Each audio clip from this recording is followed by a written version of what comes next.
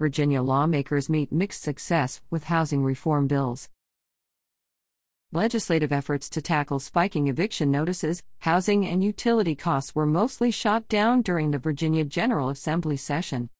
Almost 193,000 eviction filings have been made in Virginia since March 2020. The monthly updated data comes from the Princeton Eviction Lab, a group that makes nationwide eviction data public to increase awareness about housing, eviction, and poverty.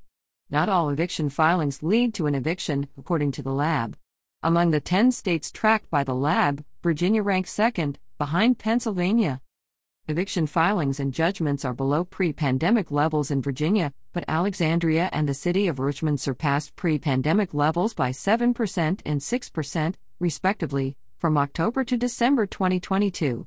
That is according to a quarterly data report from the RVA Eviction Lab, an organization at Virginia Commonwealth University that gathers eviction data.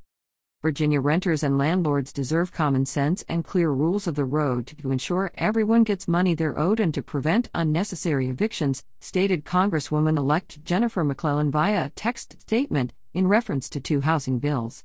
McClellan announced her resignation as a state senator, effective March 7. Utility costs are also increasing, but the General Assembly passed legislation aimed to protect consumers from rate hikes. Del.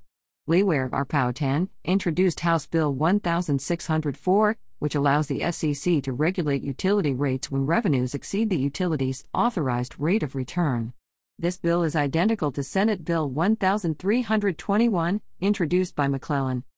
The passage of HB 1604 and SB 1321 reflect the success of many efforts over the years to restore the authority of the SEC to lower electric rates when utilities overcharge customers, stated Kaisa Foskey, Economic Justice Outreach Coordinator for the Virginia Poverty Law Center. Senator Mamie Locke, D. Hampton had her bill SB 839 passed, which allows the Virginia Department of Housing and Community Development Director to conduct a comprehensive statewide housing needs assessment at least every 5 years. The director will develop a statewide housing plan with updates. This bill is an important first step in documenting the need for affordable housing in Virginia, said co-patron Del. K. Corey D. Fairfax. It could help the General Assembly be more willing to allocate more money to affordable housing, Corey said. Failed housing and utility bills.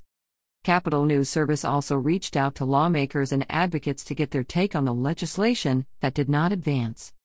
Bills to protect tenants that did not advance this session included SB 941 required landlords to fully refund security deposits to tenants within 15 business days, instead of 45 business days of a move-out inspection, if the tenant attended the inspection and they don't owe rent as of the inspection date. There must not be damages beyond wear and tear. I'm encouraged by the momentum and I hope to see them pass both chambers in coming years, McClellan stated, about SB 1330 and SB 941. SB 1127 assembled a work group to evaluate policies to protect vulnerable rental occupants if facing eviction for noncompliance. Senator Joe Morrissey, D. Richmond, did not respond to multiple requests for comment. SB 1141 authorized any locality in Virginia to provide an affordable housing program by amending the locality's zoning ordinance.